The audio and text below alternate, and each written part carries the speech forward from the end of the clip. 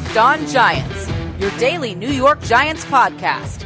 Part of the Locked On Podcast Network, your team every day. Hello, New York Giant fans, and welcome to another edition of Locked On Giants, part of the Locked On Podcast family, your team every day. Patricia Trader here with you. And guess what, folks? Yes, I can get used to this. We have another victory Monday. The Giants upsetting the Seattle Seahawks 17-12 out there in Lumen Field in Seattle. The Giants weren't supposed to do it, but hey, they didn't get the memo and they went and they did it. They upset the Seattle Seahawks. And best of all, folks, the Giants remain in first place in the NFC East. And with the Eagles losing, the Giants were actually able to put a little space between themselves and the Eagles. Now, we'll, of course, wait and see what happens with Washington, who I believe was right up there with the Giants. But again, the Giants do have the tiebreaker. But hey, it would be cool if the Washington football team loses their game against the Pittsburgh Steelers. That'll just give the Giants a little bit more breathing room atop of the NFC East. So yes, 4 games won in a row now, the first time since 2016. Giants are in first place, and we're going to talk about it. We're going to talk about some of the good. We're going to talk about a couple of bad things, but pretty much we're going to talk Giant football the way it was meant to be talked about. And this episode is brought to you in part by Pepsi. This football season will be different, and Pepsi is here to get you ready for game day no matter how you watch the season. Pepsi is the refreshment you need to power through game day and become a member of the League of Football Watchers, because Pepsi isn't made for those who play the game, it's made for those who watch it. Go to madeforfootballwatching.com to check out the latest football watching content only from Pepsi. All right, folks, let's talk about this game, shall we? And I think we've got to start with the Giants defense and the job this unit did on Russell Wilson, on DK Metcalf, on Carlos Hyde, on Chris Carson, all those guys. The Giants defense just clamped down with a hammer and did not let them hurt them. So let's take a look at some of what the Giants did. Okay, so I figured the Giants would have James Bradberry maybe cover Tyler Lockett. That was not the case. Bradberry ended up covering mostly DK Metcalf, who caught 5 out of 8 pass targets for only 80 yards and a long of 21. So you're really not talking those big chunk plays that Metcalf is known for making, which can put a dent in a team's defense. Lockett caught 6 out of 9 passes for 63 yards. He was covered in part by Isaac Yiadom. I saw Darnay Holmes on him a couple times. And again, the 2 big receivers that this team has, they didn't hurt the Giants. The only one to catch a touchdown pass was Chris Carson, the running back, who, by the way, rushed for 13 yards on 65 carries. Now, what did the Giants defense do? Well, the thing that they do every week, and they do it so well at this point, is they disguise what they are running. And there were times when you were watching the game unfold, you could see Russell Wilson was holding on to the ball a little longer maybe than what he ordinarily would do, because he just wasn't sure of what he was seeing. He didn't trust his eyes, and sure enough, the Giants, they were moving all over the place. That yes defense moving all over the place, and they confused him. And Russell Wilson's final stats, 27 out of 43, 263 yards. He was sacked 5 times. He was hit actually 10 times by the Giants defense. So 10 of those hits went. 5 of those 10 hits went for sacks. Russell Wilson also threw an interception, and he basically looked like a pedestrian type of quarterback. I mean, his passer rating 78.0 wasn't all that much better than what Colt McCoy logged at 67.4. So the Giants took him out of that loop, and his long pass was 28 yards. And it was all due to the brilliance of the disguising that just opened guys up. I mean, you saw twists, you saw stunts, you saw guys that were dropping back into coverage that you thought were going to come at you. And we have to talk about the job Leonard Williams did. Leonard Williams, who I know was a lightning rod for criticism because of the trade, Leonard Williams came up with 2.5 sacks. He now has a career high of 8.5. Leonard Williams had 5 quarterback hits, 5 of them, 2 tackles for a loss and 3 total tackles. That's just an amazing showing by Leonard Williams. Potentially that could be NFC Defensive Player of the Week award worthy. So we'll see if he gets that honors. It would not surprise me if he does. We'll find that out if he does on Wednesday. But just the other impressive thing with this Giants defense, and this continues to amaze me, is how Patrick Graham, no matter who he's got to work with, he makes them look so good by his schemes and what he asks them to do. You know, I was on the Locked On NFL podcast on Sunday night, and I rattled off some names. You know, Nico Lalos, for example, Austin Johnson, Devontae Downs, Jabal Shared, guys that aren't household names, and they're all stepping in there. They're all making plays when given the opportunity. And that's what makes this defense so amazing. You know, think about it. Patrick Graham lost he had a revolving door at cornerback number 2, and he's got Isaac Yiadom playing well. He doesn't have his 4 pass rushers that he went into the start of the season with, and he was able to generate, like I said, 10 quarterback hits and 5 sacks. I mean, amazing. Absolutely amazing. And, you know, you've heard me talk about coaching and how that makes such a difference. And folks, you are seeing why that makes such a difference. Patrick Graham, brilliant job. And I'll tell you right now, when I get to vote at the end of the year for the postseason honors, Patrick Graham's getting my vote for Assistant of the Year. No doubt about it. So, all right, folks, we're going to take a quick break. When we come back, more on the Giants win over the Seattle Seahawks. Stay with us. Hey, Giant fans. I want to tell you about DoorDash, a food delivery service that I find myself using a lot of these days when I'm so busy that I barely have time to do anything other than write. Well, when it's mealtime and my husband and I get hungry, all we do is we fire up our DoorDash app, and from there, we can order whatever it is we are craving from the safety and security of our home.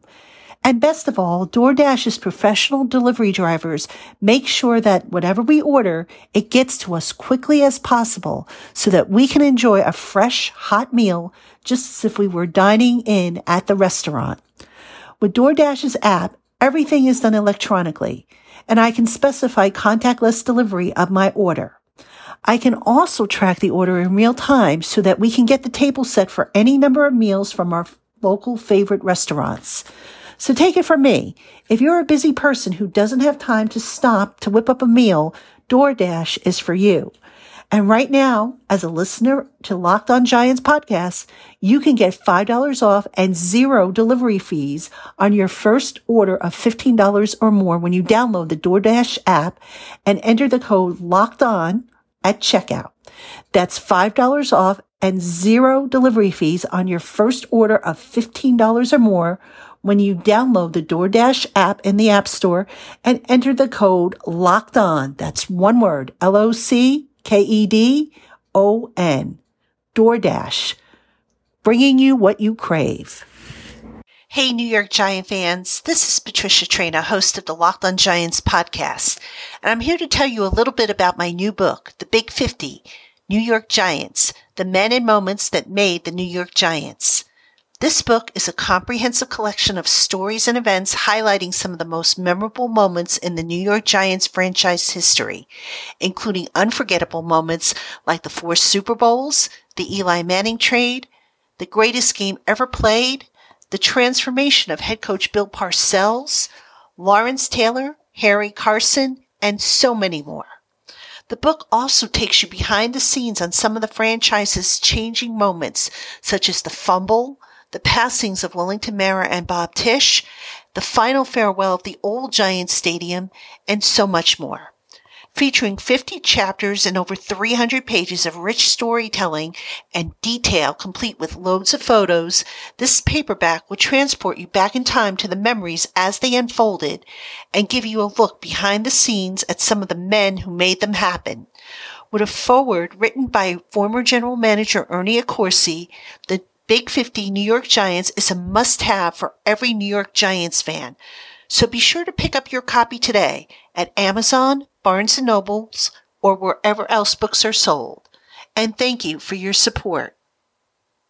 Welcome back, Giant fans, to segment 2 of Locked On Giants. We're doing a Victory Monday, and I don't know about you, but I could get used to this, folks. I really can. And this is just an absolute joy to be able to go through the game book and pick out statistics that just pop out at you and illustrate not just, what they did in the game, but a bigger picture item, such as what I'm going to talk about next. But before I do, Twitter Tuesday tomorrow. We had a great Twitter Tuesday last week. Let's make this week's even better. So get your questions into me. Send them to you want to tag them, Ask P Train. You want to send them to me at Patricia_Traina or mail them to me at LockedOnGiantsPodcast@gmail.com. Sorry for the tongue twisting, folks. I'm taping this late on Sunday night after the game, so you have this podcast available to you first thing on Monday. All right. So I mentioned a bigger picture type of deal, and I want to talk about the Giants' running game. Now, in the first half of the game, the Giants ran the ball 11 times for 32 yards, 2.9 yards per carry. And I'm just looking real quick here. The Giants basically had the time of possession 13:45. So they basically ran the ball a lot. And the Seahawks, as I suspected would be the case, tried to shut down the Giants' run and make the Giants and Colt McCoy beat them with his arm. So what did the Giants do? Well, they went into the locker room at halftime, and they made a couple of quote-unquote minor adjustments, that being Joe Judge's words. And guess what, folks? The adjustments they made worked. And I'm going to tell you what they did, and I'm also going to point out a bigger picture thing. What the Giants did in the second half is they ran more jumbo packages. So they had, for example, an extra tight end on the field. They had a couple plays where Shane Lemieux lined up as a fullback and Eli Penny was in the backfield.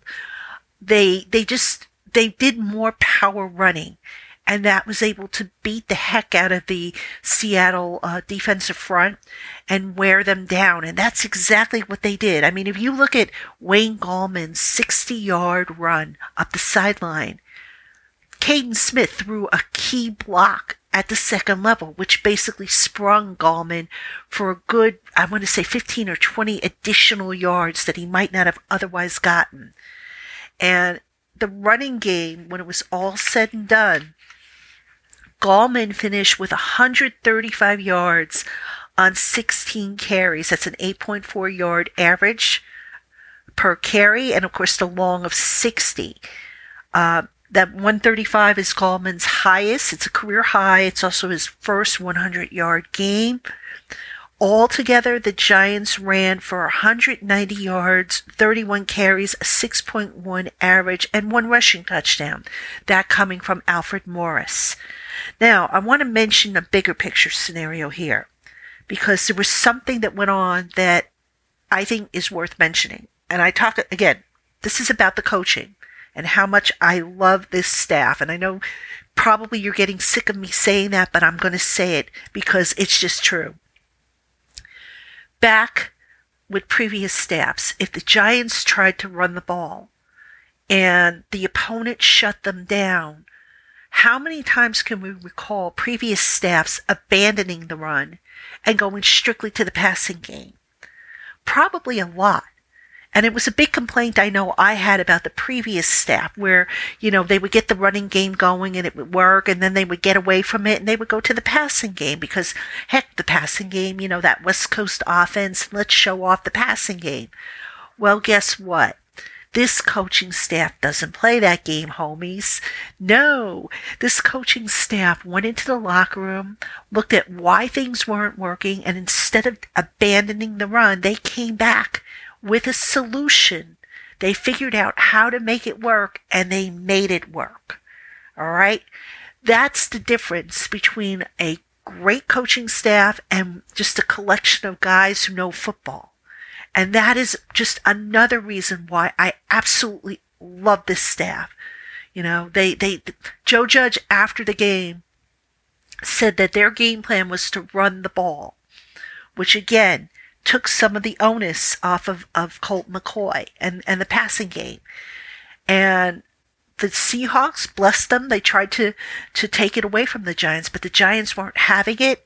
And that run game was a huge difference in the Giants' win over the Seahawks. I'm just looking real quick at the time of possession. The Giants in the third quarter fell. The Seahawks beat the Giants in terms of time of possession, 7:31 to 7:29. No big deal. But the Giants in the fourth quarter had the ball 8:35 to Seattle 6:25. So that's that run game, folks. By running the clock down and grinding it away, they kept Russell Wilson and that offense basically off the field and wore down that defense, which had its issues. So just a brilliant approach by the coaching staff. Just, kudos to them for sticking with what they wanted to do and not letting the Seahawks dictate to them what they wanted the Giants to do. All right, folks, we're going to take one last break. When we come back, a couple more thoughts on the Giants' 17-12 win over the Seattle Seahawks. Stay with us. Have you tried the all-new and improved Built Bar? If not, you're missing out on one of the industry's healthiest and tastiest snack treats that's loaded with protein and low on sugar. With 18 different flavors, including nut and non-nut variety, you'll enjoy healthy snacks covered in 100% chocolate that's soft and easy to chew, and most importantly, great for the health conscious. Built Bars are great for folks on the keto diet and include protein and fiber nutrients you need without the exorbitant calories. And use the code LOCKEDON at checkout to save $10 off your next purchase. Visit BuiltBar.com to check out their amazing offering of flavors and put your customized box together. And don't forget, use the code LOCKEDON at checkout to save $10 off your order. That's BuiltBar.com. Welcome back, Giant fans, to Locked On Giants. Patricia Traina here with you, and this is segment 3 of our Victory Monday, and I can get used to this. I really can. This is fantastic. There's just so much to cover, and, I could probably do easily an hour show on something like this, but got to keep the shows, within reasons, because I'm sure most of you saw the game, so I don't want to, reiterate too deeply into what the observations were. But let's talk about Colt McCoy, who stepped in for the Giants with Daniel Jones on the sideline. Now, to no one's surprise, Joe Judge actually let it slip that Daniel Jones was basically lobbying to play this week, saying that he was going to gut it out and go through, the game and deal with any pain and whatnot. And Judge basically put the foot down and said, nope, you're sitting, be smart about this. So Colt McCoy took over and credit to Daniel Jones, by the way, for helping Colt McCoy prepare for this because, Daniel could have very easily pouted or carried on, and he didn't. He did what was in the best interest of the team, which is what Joe Judge wants. But let's talk about McCoy. 13 of 22, 105 yards, took 2 sacks, threw a touchdown, and had an interception. Now, the interception was one of those tip balls that Evan Ingram got a hand on. Unfortunately, he tipped it, and the defender came down with it. Unfortunate, but it happens. A little too much when it comes to Ingram, which I think was one of the warts in today's game, but nonetheless, it didn't hurt the Giants because the Seahawks, I don't think, were able to capitalize on it. But Colt McCoy, let's get back to him for a second here. Some of what Colt McCoy did in this game isn't going to show up on the stat sheet. And I want to talk about what he did specifically on the Giants' last drive, because there were a couple of good plays that he made, which, people, when they look for, a turning point, this can potentially be your turning point. With 6:09 left in the fourth quarter, the Giants got the ball back, and they had, after 3 plays, they had a 3rd and 5 at their own 30. And McCoy made a great throw to Ingram for 6 yards, which got them the first down. All right, so now, as everybody knows, when you're in that position and you're trying to protect a lead, the Seahawks had just made it a 5-point game on the possession before, with Russell Wilson connecting with Chris Carson for 28-yard touchdown. So when you're in that position, you're the Giants, you want to run out the clock. And the way to do that is to keep converting on and getting a fresh set of downs. Well, Colt McCoy did that.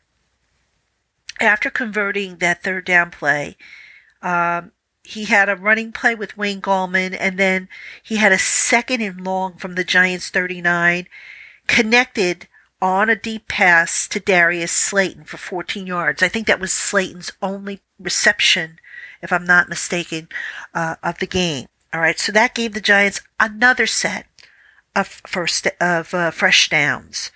So then the Giants, they went through 1st down, 2nd down. They had another 3rd and 5. This one from the Seahawks 42. And unfortunately, McCoy wasn't able to connect with Sterling Shepard on this particular one. And the Giants had to punt it away. But here's why this is so significant, and why, if you're looking for like a turning point, this could be, one of the candidates. If the Giants don't make that first 3rd down that came at 5:24 and they have to punt it away, the Seahawks, who had all 3 of their timeouts, plus the 2-minute warning, would have had roughly, let's say, about 5 minutes left in the game to potentially score a go-ahead touchdown or whatnot. And it would have cost them, obviously, the game if they had had that much time. And look, your objective is to keep Russell Wilson off the field, and that's what the Giants did. And those throws by McCoy were instrumental. So by the time Russell Wilson did get the ball back, it was 1:48. The 2-minute warning had elapsed. The Seahawks saved, I think, their timeouts, if I'm not mistaken. I think at that point they had 2 left in the game. And the Seahawks, they started to march downfield. They got the ball at their 20, and they got as far as the Giants' 46 before Leonard Williams came swooping in with another sack, an 8-yard loss, which knocked the Seahawks back minus 8 yards. So they went back to their own 46 as opposed to the Giants' 46. And Russell Wilson, facing a 4th and 18, put up a Hail Mary. James Bradbury broke it up.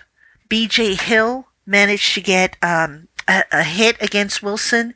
Game over, folks. 48 seconds left, game over. And then it was just up to the Giants to really kneel out the clock. And that was a really, really big sequence right there, because, again, you give Russell Wilson 4 minutes or so of game time, your odds of him coming back are pretty good. Even as well as the Giants defense was playing, it's just not something you want to go with. Okay, one last thing I want to mention, and this isn't really, I don't want to end the show necessarily on a down note, but I have to mention it.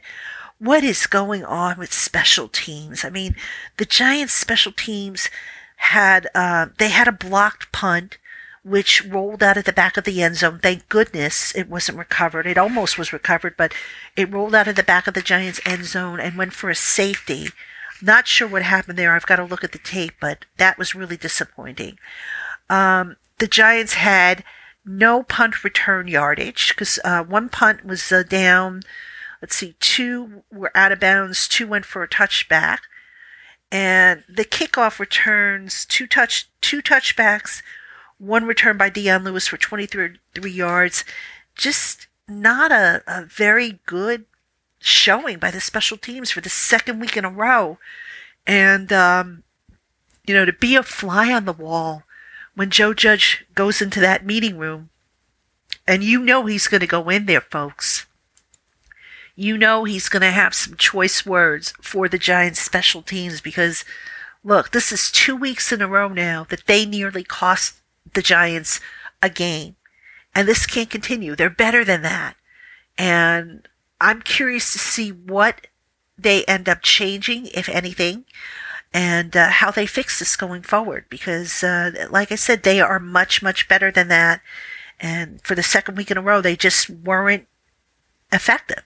So it's unfortunate, but hey, all's well that ends well. The Giants win 17-12. They are in first place. I can't say that enough. Oh my gosh, it's been so long since I've been able to say that. So pardon me if I sound giddy. So anyway, that'll do it, folks, for this show. I hope you enjoyed it. I hope you enjoyed the game and the Victory Monday. And don't forget, get those questions into me for Twitter Tuesday. We had a really good mailbag last week. Let's have another good one this week. Again, send them to @Patricia_Traina with the hashtag AskPTrain, or you can email them to me at LockedOnGiantsPodcast@gmail.com. Folks, until tomorrow, have a great rest of your day.